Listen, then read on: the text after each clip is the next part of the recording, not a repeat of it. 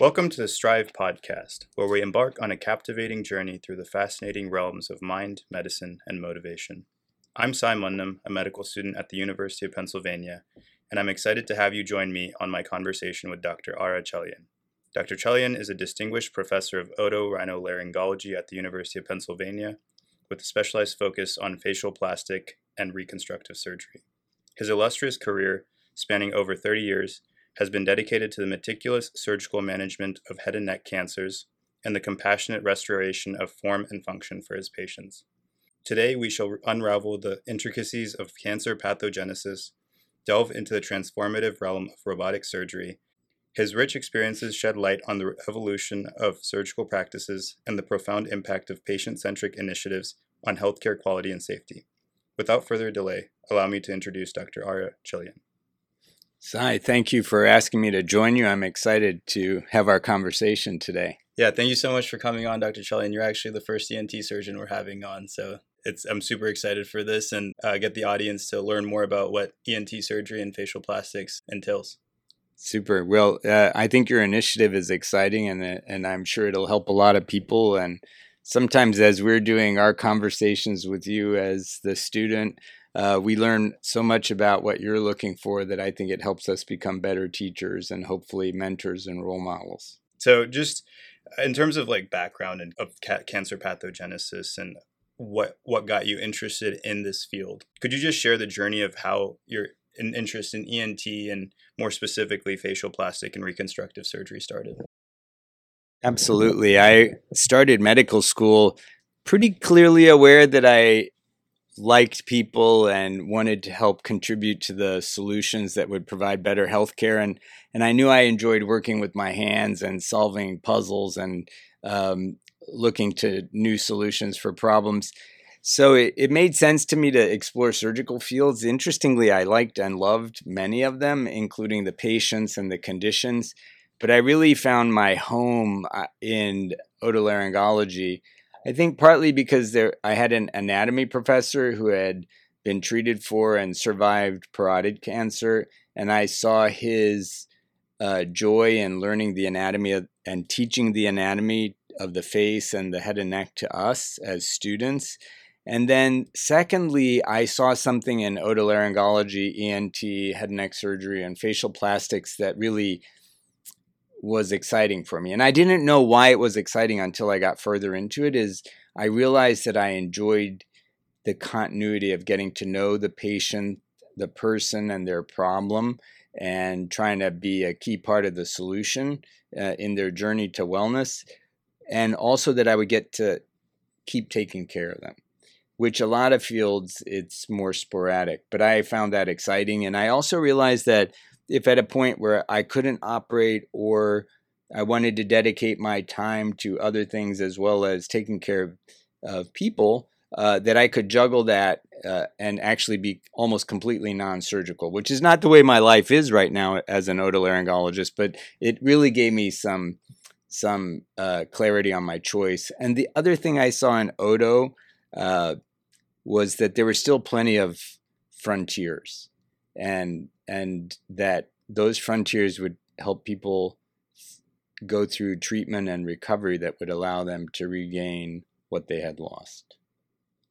And you kind of alluded to this, but I think having good mentors really plays a role in how you shape your career and aspirations, right? And when you have good mentors within a field, it almost motivates you to pursue and emulate those mentors. So how did that look like for you in terms of the journey from that initial interest in the anatomy lab to being where you are today? Cy, you're making me smile as I remember these moments. There were several residents when I was a student who showed me how much they liked the field. I said, oh my gosh, I want to be just like them. I wanted to learn the science and the exam and have their style of taking care of patients and people and communicating. So they were good mentors and role models. And I had 2 or 3 faculty who I still quote and share their thoughts today, whether I'm in the clinic or in the operating room. One of them I get to see in a few weeks, who is our vice chairman. His name is Ed Weisberger. At Indiana. He was one of the key role models for me. And his senior faculty, Dr. Lingeman, was another one of my key role models who I really patterned a lot of who I am after them. And then there was another resident who was not in our field. There were two, actually. One was a pediatric surgeon and one was a medical oncology fellow who I remember to this day the way they spoke to their colleagues and to us as students, and how they helped me realize that each one of us contributed. And they actually helped me kind of create my style of communicating. And I think you're right. You have to find mentors. They're around you everywhere. And hopefully most of us are good ones. And sometimes you'll learn from us things that you don't want to copy or emulate. Well, I just from what my friends have told me about you, you're a great mentor to them. So, well, thank you. I enjoy working with our Penn students. You as a team across the board are really well educated, so mature, so open-minded and open-eyed in terms of soaking it in. And then I love the fact so many of our class take advantage of the Penn PhD opportunities to contribute and build the science, as well as go into the business school and share who we are and what we do with the business classmates you get, as well as learn about important things that create better structure and better healthcare. So I'm excited. I'm excited that you're interested in that, Sai. Yeah, definitely. And I think Penn really enables that too with the one university policy. Like right now I'm taking a course in medical device development at Wharton just because my med school allows that for me. And it's a very privileging position to be in, to just have like a very multidisciplinary approach to seeing things. It is. It sometimes helps you validate an idea that seems almost impossible, but right. The impossible is what we want to go for. Right. Yeah. And you were also talking about really loving the patient population in ENT, and you see a lot of head and neck cancers. I do. As a result of, specializing in the ear, nose, and throat. Could you describe the type of cancers that you see, the pathogenesis of, someone contracting a cancer, like developing a cancer, some cells, just going haywire, not behaving properly, that leads to these cancers, and especially when it's on the head and neck, right? It's a very vulnerable position for the cancer to develop because you're taking away a part of them almost, right? Yes. And so just if you could just talk more about that. I think you said it really nicely that when a person gets a cancer that grows on either their skin or one of their surface areas in their mouth or their nose or their sinuses or their thyroid or some of the even lesser common ones, it's an attack or a challenge to our identity and our function and our organs and our quality of life. So when we're in this battlefield, or whether you call it the Roman Forum, where we're going to joust with all of these diseases, we're really going in it with a team, and our patient is a human being who really wants to get better. And so we focus on fighting those cells that have gone haywire, whether the cancer treatment is surgery or a combination of surgery and chemotherapy and radiation, or it's no surgery, but we're involved with the diagnosis and the evaluation and the assessment as to whether the tumor has responded. But I have to tell you the thing that, as you pointed out, Sai, it's so important to talk about what the challenges may be in terms of form, function, identity, sense of self, because psychological, emotional well-being and providing the treatment, the support, the environment for that to flourish and to be optimized is important, because otherwise none of us can go through any of those treatments easily. In terms of the pathogenesis, some of the things have really changed. We see some cancers now that we really attribute to a virus exposure in the past, like human papillomavirus, which we know now that if we, whether we're a male or female, and whether we're younger as a child or kind of in that early adulthood, can get the HPV vaccine, that minimizes our chance of getting head and neck cancers that are originating in the tonsil of the palatine tonsils or the lingual tonsils, which right now is a high percentage of the cancers we treat. And the second thing we've seen is with the change in smoking habits, which first in the United States, it was very common, and in the world, very common to smoke. It was almost given to us, the exposure to tobacco. Now we realize that the danger of that, and we fight that danger with all sorts of tools. But once you've been exposed, we still get the chance to potentially develop cancers. So we treat cancers that are related to tobacco and alcohol. Of course, we treat cancers related to sun and chewing tobacco and other chemicals that are more uncommon exposures. But the most common thing I think we see right now that's relatively new that hits younger adults as well as senior adults is HPV-related squamous cell carcinomas, which are highly treatable, and I think we're going to talk about that a little later.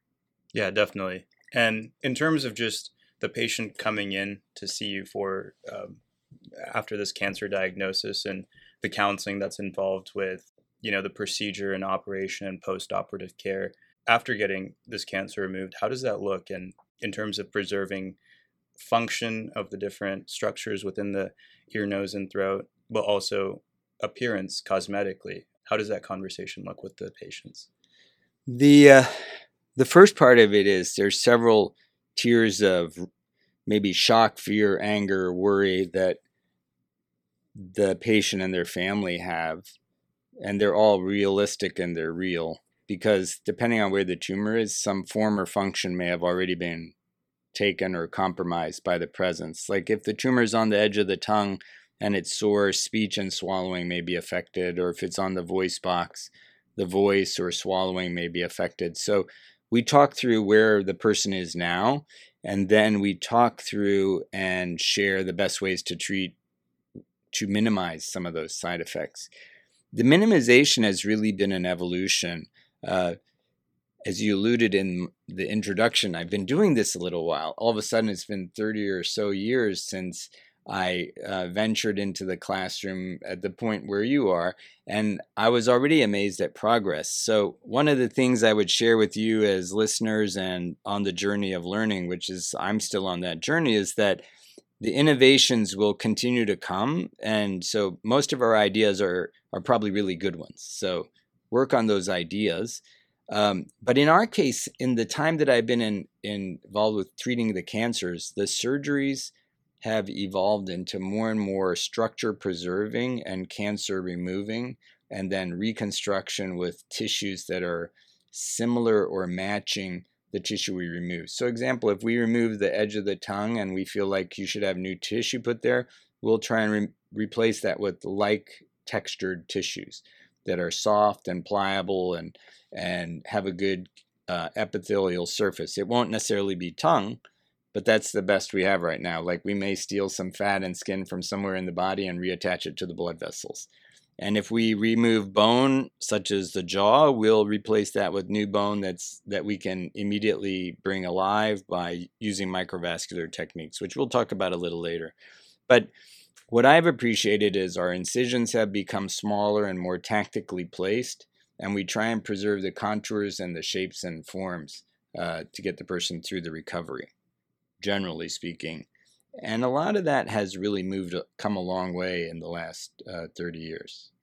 I just find it very science fiction almost, where you can literally take different tissues within the body and then use it for different functions, and like the skin and blood vessels almost learn how to like live in that new environment. It's actually really crazy to think about.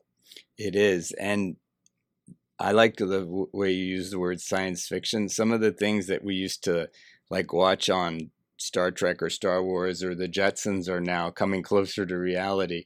And so I think the cues are maybe out there in the imagination of some of the people that write, but I'm going to probably keep coming back to this side. A lot of it is in the imagination of what you see when you're in training or you're going through life and you say, I wish it could be that way. Then I think we should talk about that, because we can probably work on developing the way we want it to be in terms of solutions. And there's almost like a very creative process to, I guess, fit the specific functions and like the goals of the patient while having almost this grand landscape of human tissue to use It on the is. patient. So the one thing you said that was really right on target is we have to talk about the goals of the patient and then look at our kind of, to be very colloquial, our toolbox, so to speak, the grand landscape. And the body has an incredible reserve of tissues that we can borrow and transplant and transpose. It's not quite like transplant surgery where we're taking somebody else's tissue and cells that have to be reacclimated immunologically, but we do have tissues that can be repurposed. But the frontiers are probably the chimeras and the stem cells and the fabrication and the structural building tools that we're just on the beginning of understanding and transforming into usable tools to help take care of patients. But we've seen the wizardry of the science of mRNA and helping us fight infectious diseases. Yeah. We got a Nobel Prize for that too. I would say that's the least of the rewards and also one of the pinnacle of the rewards. Definitely. And just looking back on your long, illustrious career, what were aspects of doing these procedures or complex components to these procedures that you found the most difficult or challenging? If you could just recount some instances that were the most challenging, either mentally or emotionally for you. One of the things that we all have to face when we go into medicine is that we're used to being right because we passed all the tests to get into the good spot of being the learner and ultimately the physician and the skilled clinicians. But two, that it is a battlefield in some ways when you take care of diseases and you're taking care of people because the variables keep changing. So one of the hardest things is to realize that sometimes you'll do everything right, as will the patient and the science, and it won't turn out exactly the way you want. So you'll face emotional roller coasters in the journey with the patient that have to do with things turning out the way you didn't want to because of the way the disease ran or even some other problem. But those hopefully will be less common. There will be some challenges in terms of feeling like you want to do something and you're not 100% sure that you have everything you need to get it done for that person. And what I have gotten to experience in that, in journeys such as this, is that there's partners around. And that medicine is actually truly about building your village and your team. The patient and their family need that, but we also need that as clinicians. So I've gotten to work with great clinicians and also scientists on the science side, but the great clinicians, so that if we're doing a tricky operation to take a tumor off of the carotid artery, we can work with the vascular surgeons. Or if we're diving into the chest to take out a tumor or a mass, we can work with the chest surgeons. And frequently they'll call me because they know that I like working on the recurrent nerve as it's going through the chest and coming into the neck to head to the voice box. So building that team is really great. And then also realizing when the team isn't totally clear to you, but you're having an emergency and you want support to take better care of the person who you're taking care of, that your colleagues are ready to jump in. And that's really hard, to call for help when you're doing something and realize that there may be a colleague who can pitch in and team up with you. We're not always trained that it's okay to reach out, but I think one of the key things that I've appreciated is how much help you can get, how reassuring it is to everybody to have the whole team together, including the patient, and that it also builds deeper relationships and it makes your healthcare working environment way more healthy for you and allows you to build some resilience, which is something we talk about a lot. Like as the students, a couple of years before your class started slightly into the end of the pandemic, but there was a class that started in the middle of the pandemic and we're kind of deprived of the social and educational opportunity to be together.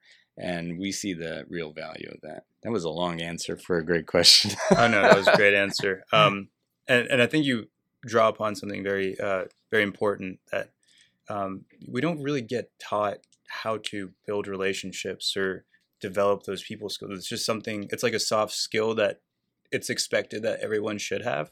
And these exams that we take are to test our medical knowledge about things, but we're never taught how to, navigate the political situation within hospitals or departments, or how to balance your expectations from different relationships you have, or even cultivating new relationships. And it's interesting that like it's so deeply ingrained in how the profession works, and business people like always talk about networking and They do, networking. don't they? Yeah. Yeah. But it's almost like we don't really talk about it in medicine that much, and I feel like we should.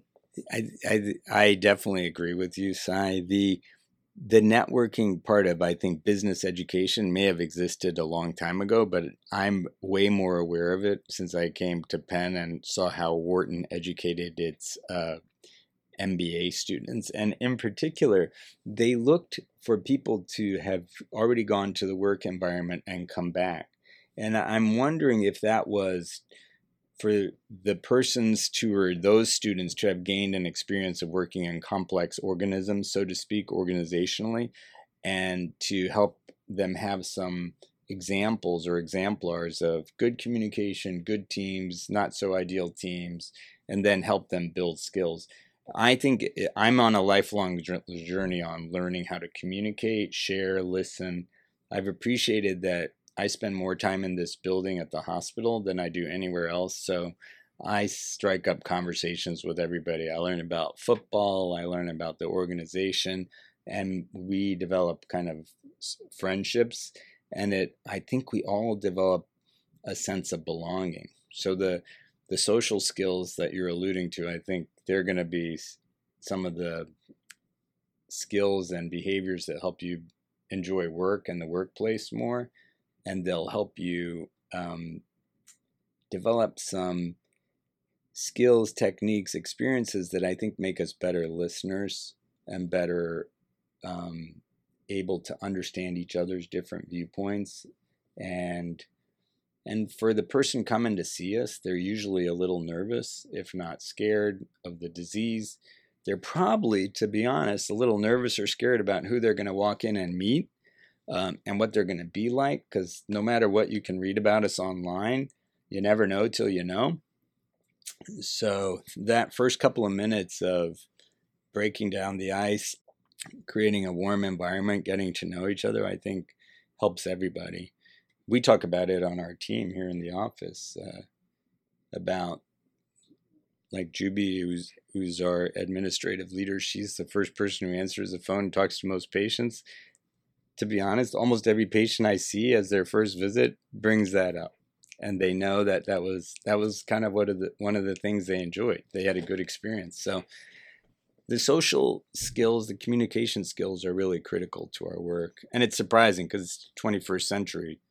We all have short attention spans. We scroll, we click, we swipe, but then it's nice to talk, and talking is what we rely on when it comes to building trust, I think. Yeah, and it's also, I feel like, very fulfilling, and just it gives it, if you have good positive interactions, it makes your day better. You have this extra boost of energy or motivation just from inspiring conversations. And COVID definitely, like, it set a break on people doing that real time in person, and the effects kind of carried over after too, with just most meetings going virtually. And it's convenient. I feel like you can do more in terms of quote unquote productivity, getting into more meetings, but having that human component, I feel like in medicine is especially important, because it's not just about productivity, right? It's about making that connection with someone, making sure that they trust you, and making sure that they're comfortable and in a good environment to be treated, right? It is. The COVID took away a lot of things and took away way more life and function amongst people that we could ever imagine. And I'm not sure we've fully learned all we can about that, but I can tell you, like you said, when you lose the chance to be with each other, you lose the chance to build these connections that maybe everybody calls them soft connections, but they really are the fabric that makes things really come together. And they're the relationships that I think help gel people who are similar minded. Like, you can sit in the same meeting. I can tell from your body language or your head tilt that, Sai's interested. Or I can tell, oh, maybe I'm going off on the wrong path. But it's hard to tell that on the video meeting. But boy, talking, getting to know each other, and using that as the foundation for the team, I think are never going to go away. Yeah, definitely. They're very fulfilling. Yeah. Like you said. Within facial plastic and reconstructive surgery, you've been in the field for the past 30 years. You've interacted with so many people in the field, seen them come and go, I'm sure, and have this wealth of experience from your time within it. How have you seen the field develop for the past 30 years? Facial plastics surgery has really developed in kind of 2 or 3 major areas. One is restoration of facial function in terms of nerve grafting and ways to repair facial paralysis has really come a long way and has become a skill that more and more surgeons have, especially super specialized surgeons, everything from nerve grafting to transferring muscles to help rehabilitate portions of the face that can't move so that people can regain a smile, or different techniques to help people close their eyelids or have their eyebrows and faces be in a similar position. For anything from a cancer to a viral thing that would give you a facial paralysis, or what oftentimes is called Bell's palsy. So that's really come a long way. The caveat, though, is it's not quite as natural or even looking as what you had before. So do you still stand out a little bit? And is it still functionally maybe not as normal as you want it to be in terms of even maybe controlling your coffee or your smile?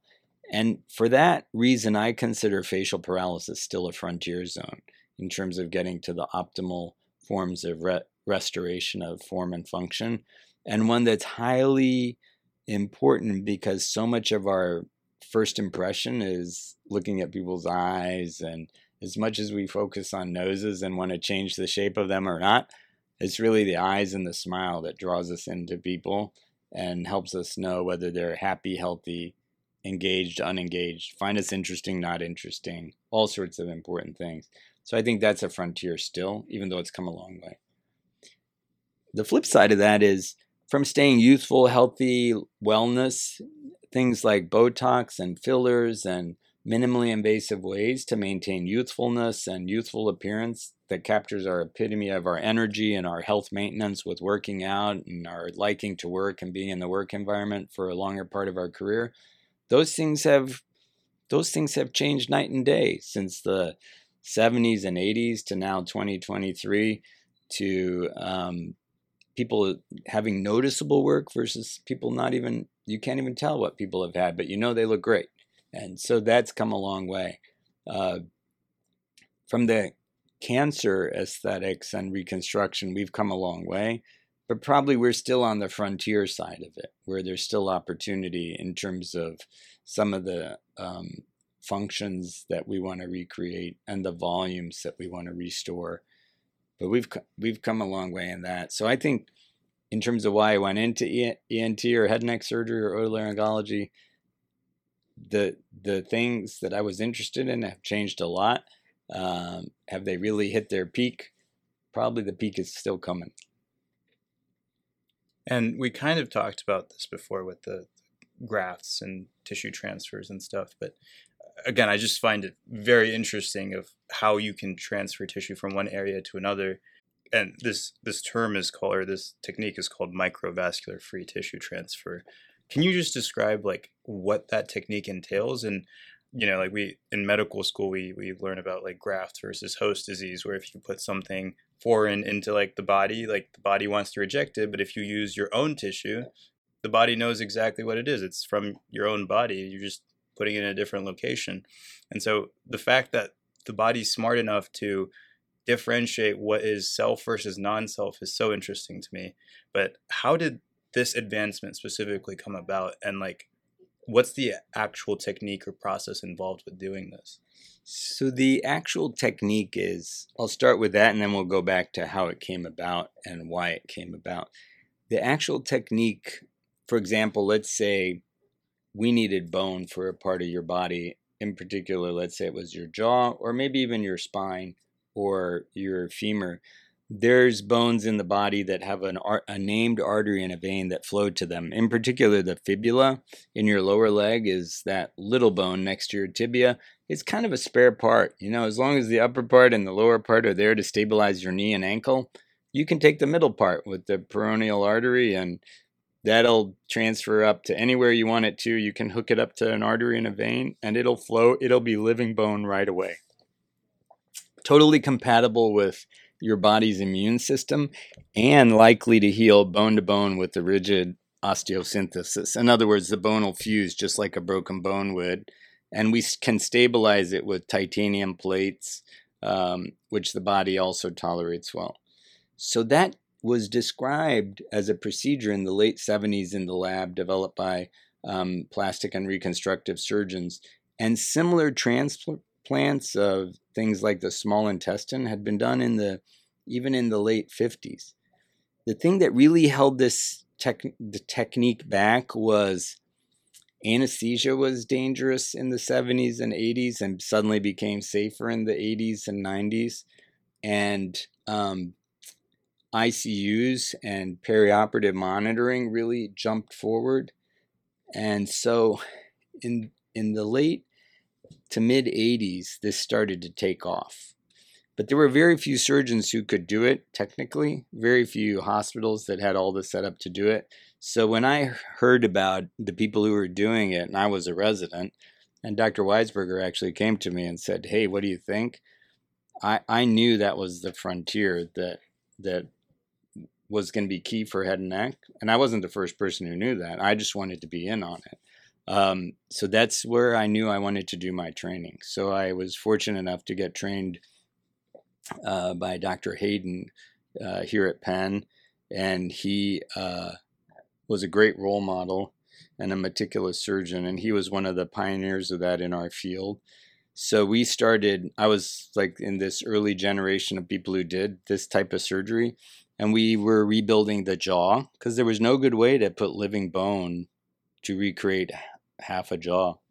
So people would be missing half a jaw. Their jaw would just shift over, their cheek would cave in.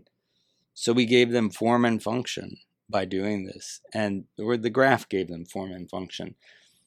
People that had lost a half of their tongue, there was no great solution. The other solutions that were also created by creative people involved transferring muscle from the chest, but it was still attached below the collarbone up into their head and neck. And I'm moving my hands around, which you can't see on a non-video cast. But can you imagine having a piece of your chest stuck up inside your cheek and that little tunnel of tissue underneath there? And so your neck looked abnormal, but your tongue and your cheek might have worked inside.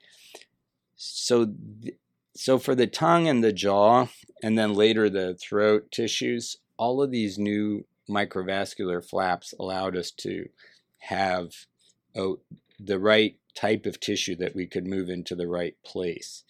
And people actually could, even though it was technically more demanding, people could get out of the hospital faster and they could regain swallowing and other functions more quickly.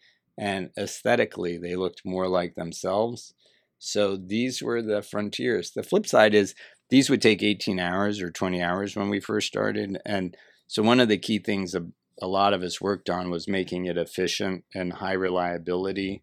So the success rates were in the high 90s instead of the 50-50 or 80-20 or 70-30.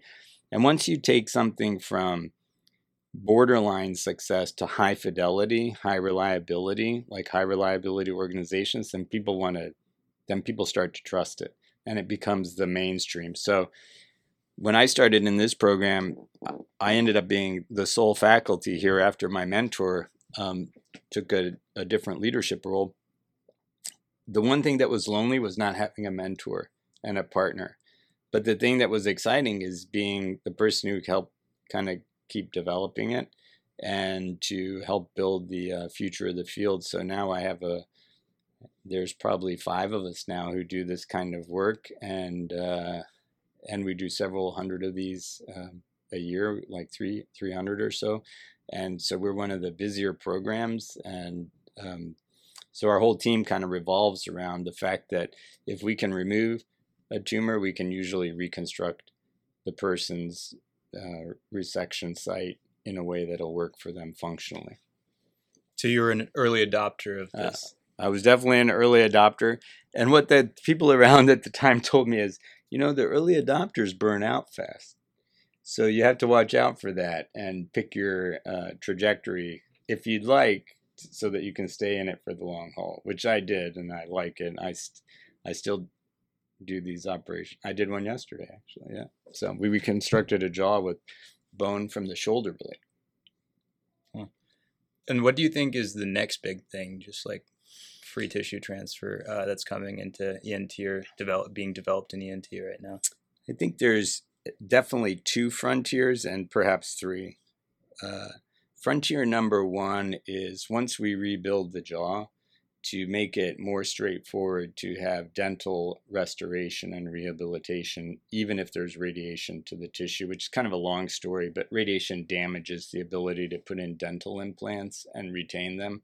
It hurts the tissue in that way, even though it helps fight the cancer. So I think that's still a frontier.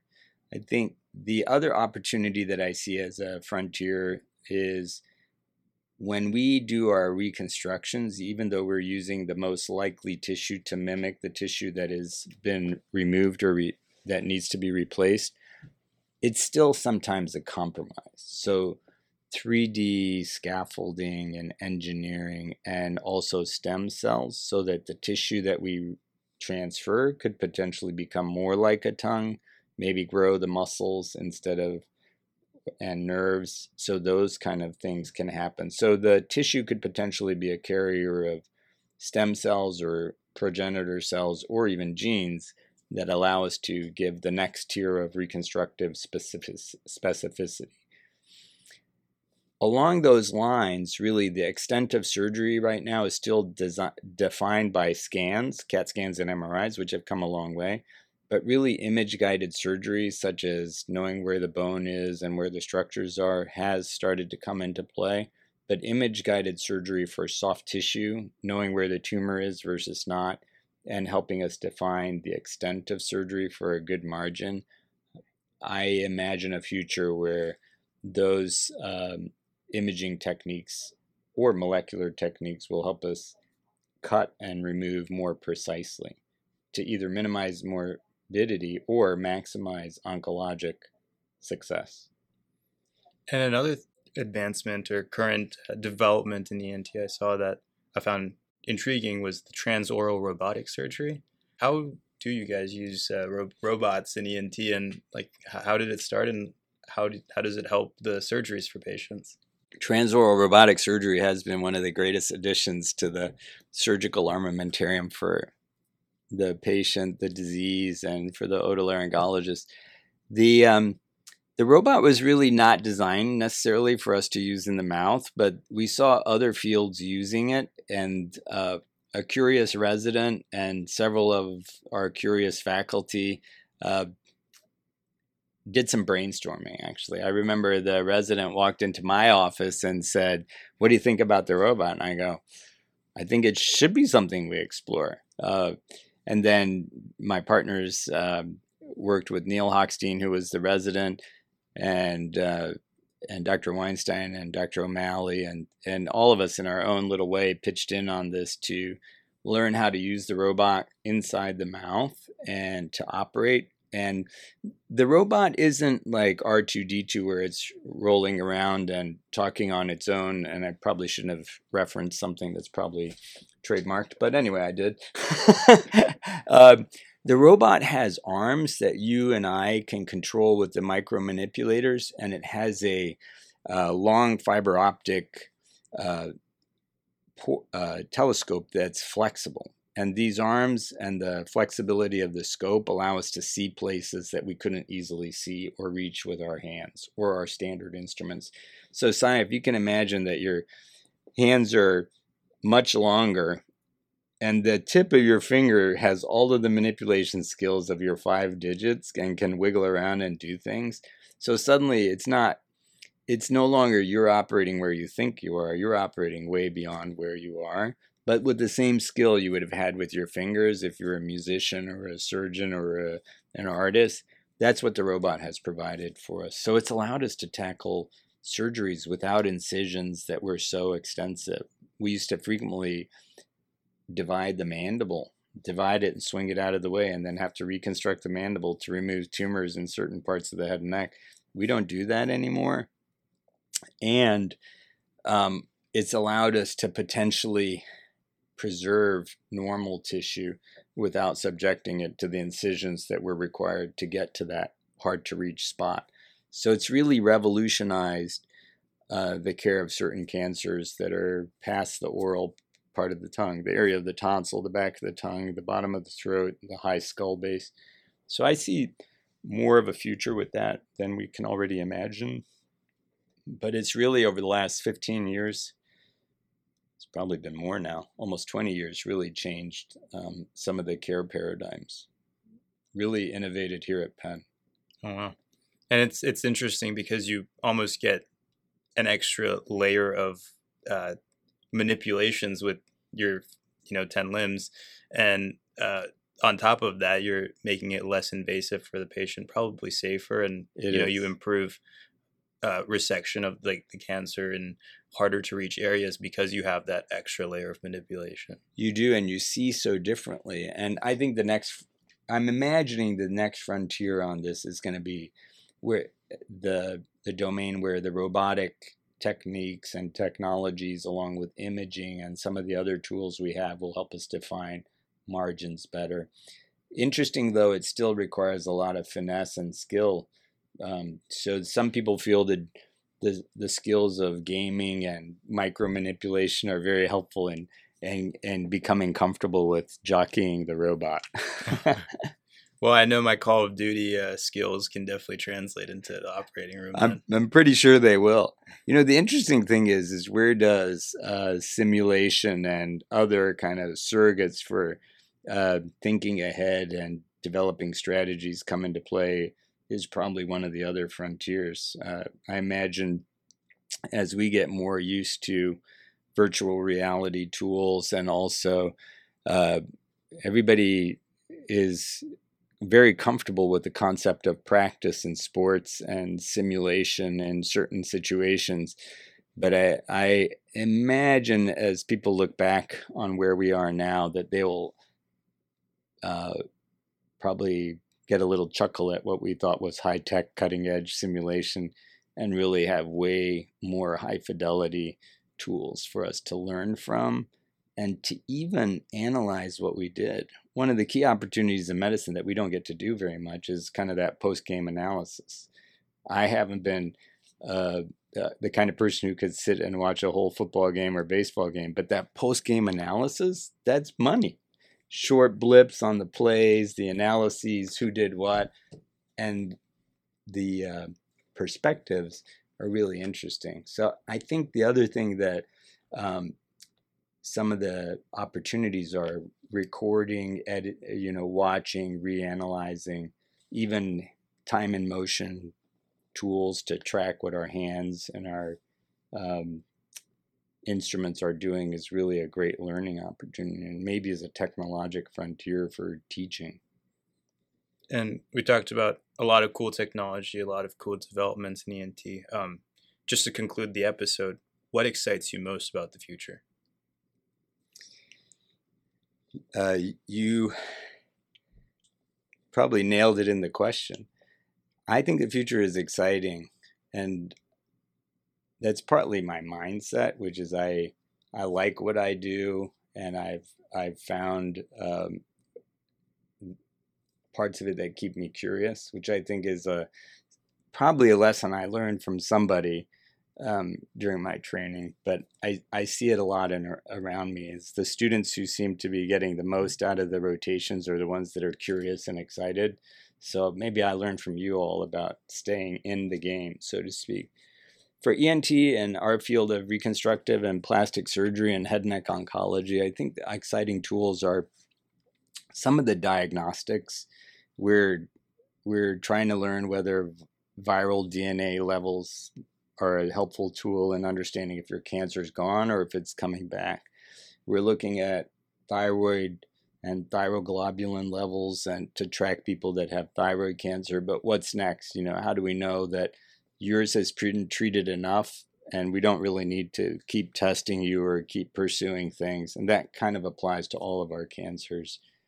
For the skin, which so many of us have sun-damaged skin because this is such a great place to get a lot of sun, how do you really know which part of your skin is damaged enough to treat before it becomes a skin cancer, and what's that treatment? It's not totally ENT, but the majority of the skin cancers are up here in the head and neck and the face area where they cause a lot of side effects. So I think that's an interesting frontier.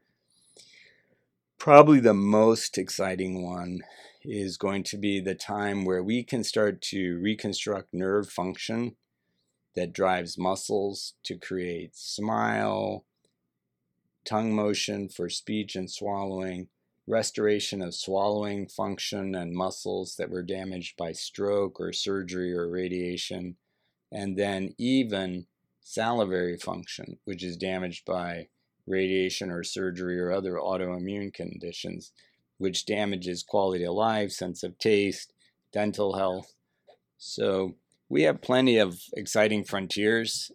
I'm sure there will be many more interesting iterations of surgeries based on those unresolved kind of frontier issues.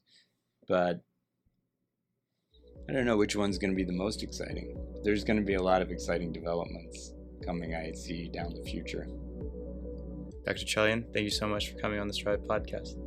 Sai, thank you. Keep up the good work. I look forward to hearing more Strive podcasts. Thank you.